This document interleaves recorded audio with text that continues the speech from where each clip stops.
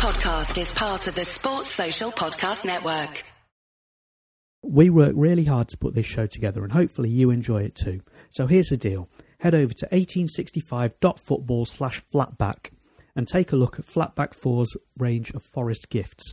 Buy yourself something nice for Christmas and use the code 1865, that's 1865 at the checkout, and you'll get a 10% discount and we'll get a little kickback too. Can't say fairer than that. The 1865 match report. It finished Norwich 2, Forest 1.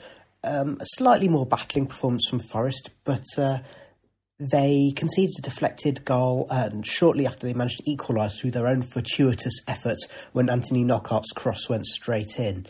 We've got two reports for you on this one. Firstly, from a Forest perspective, from Baz. Make no mistake, this is a relegation situation. It's not just the points situation, it's not just our position in the league, it's the performances. Because if the mark of a good team is that you get the points without playing well, then the mark of a relegation side is a fantastic performance without getting the breaks, and that's exactly what happened against Norwich. I mean, Norwich are really, really high-flying, and for the most part, we matched them. I mean, we defended really, really well. We caused them a few problems. Lolly hit the post. Amiobi caused a few goal-mouth scrambles, and then obviously Knockaert, when he came on, made a real difference when he came on as a sub. But as the Maradona of the Midlands said while the game was going on, Norwich's winner is exactly the type of goal that you get when you're at the top of the table, and it's exactly the type of goal that you concede when you're at the bottom.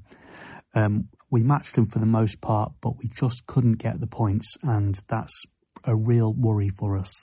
OK, thank you, Baz. And now we're joined by Norwich fan Tyrone Bradford. Ty, thanks for joining us. Firstly, it was 2-1 to Norwich. So after Forest finally managed to score a goal, you took the game with a deflection. Was that a fair result? Forest fans must have breathed a huge sigh of relief when you finally scored last night against us. But I never put it past Norwich lately to go out and find those winning goals. We did it against Sheffield, and I almost expect us to be able to come back and spring back and respond when we concede goals as well.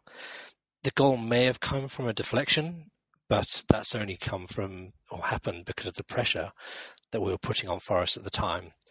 Overall, I think based on the way we control large swathes of the games, I think it was probably a fair result. Forest have had an awful run recently, while Norwich have done well to stay at the top of the table. Were you surprised that the Reds managed to make a game of it? No, I honestly wasn't surprised at all. I mean, Forest have had a tough run lately, and you've been up against teams who are in form and fighting for places in the top six. I mean, to be honest, if you'd asked me at the beginning of the season, that's exactly where I'd have expected to see Forest. And I'd have expected to see fighting for those same places against the teams you've come up against. Coming against informed teams is always going to be hard for anyone, especially when you're not in form yourselves and when you've been struggling for goals. Looking at them, though, you've not had massive defeats or conceded a huge number of goals, and you've not been a pushover in any of those games of late. So, honestly, it's not a surprise. I always expect a tough game when we face Forest. Norwich have had terrible injury problems, but they managed to get some experienced subs into the action. Did these returning players help the Canaries, or did they hinder them, given that Forest were showing some attacking intent? Yeah, the injuries we've had this season are definitely undesirable. The loss of the likes of Cantwell in midfield, that's been hugely noticed in some of our creative play going forward.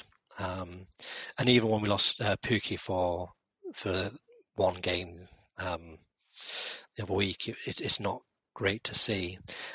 But I think what we've definitely seen is that the players who are in the background or sort of almost waiting in the wings sometimes, we've seen them step forward and want to prove their quality and stake their claim for a starting spot. So I think that's part of the reason we're actually where we are in the league. We've got this competition for places and people trying to prove themselves, and consequently, with everyone performing at such a high level, it's spurring on those others in the team to keep getting the results and to keep delivering. And finally for now, do you think that Forest under Chris Hughton have got enough to get out of trouble?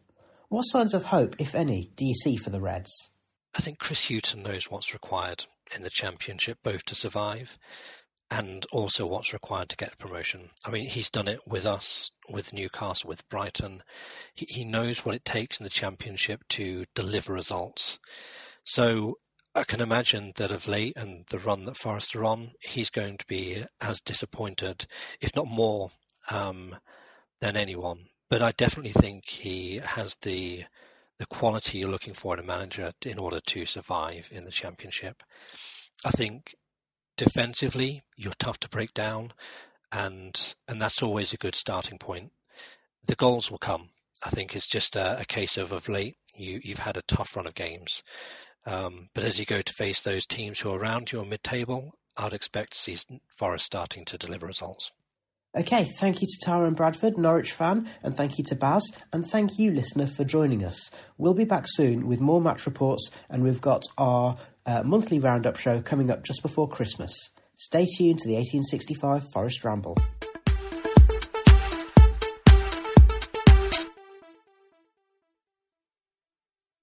Sports Social Podcast Network.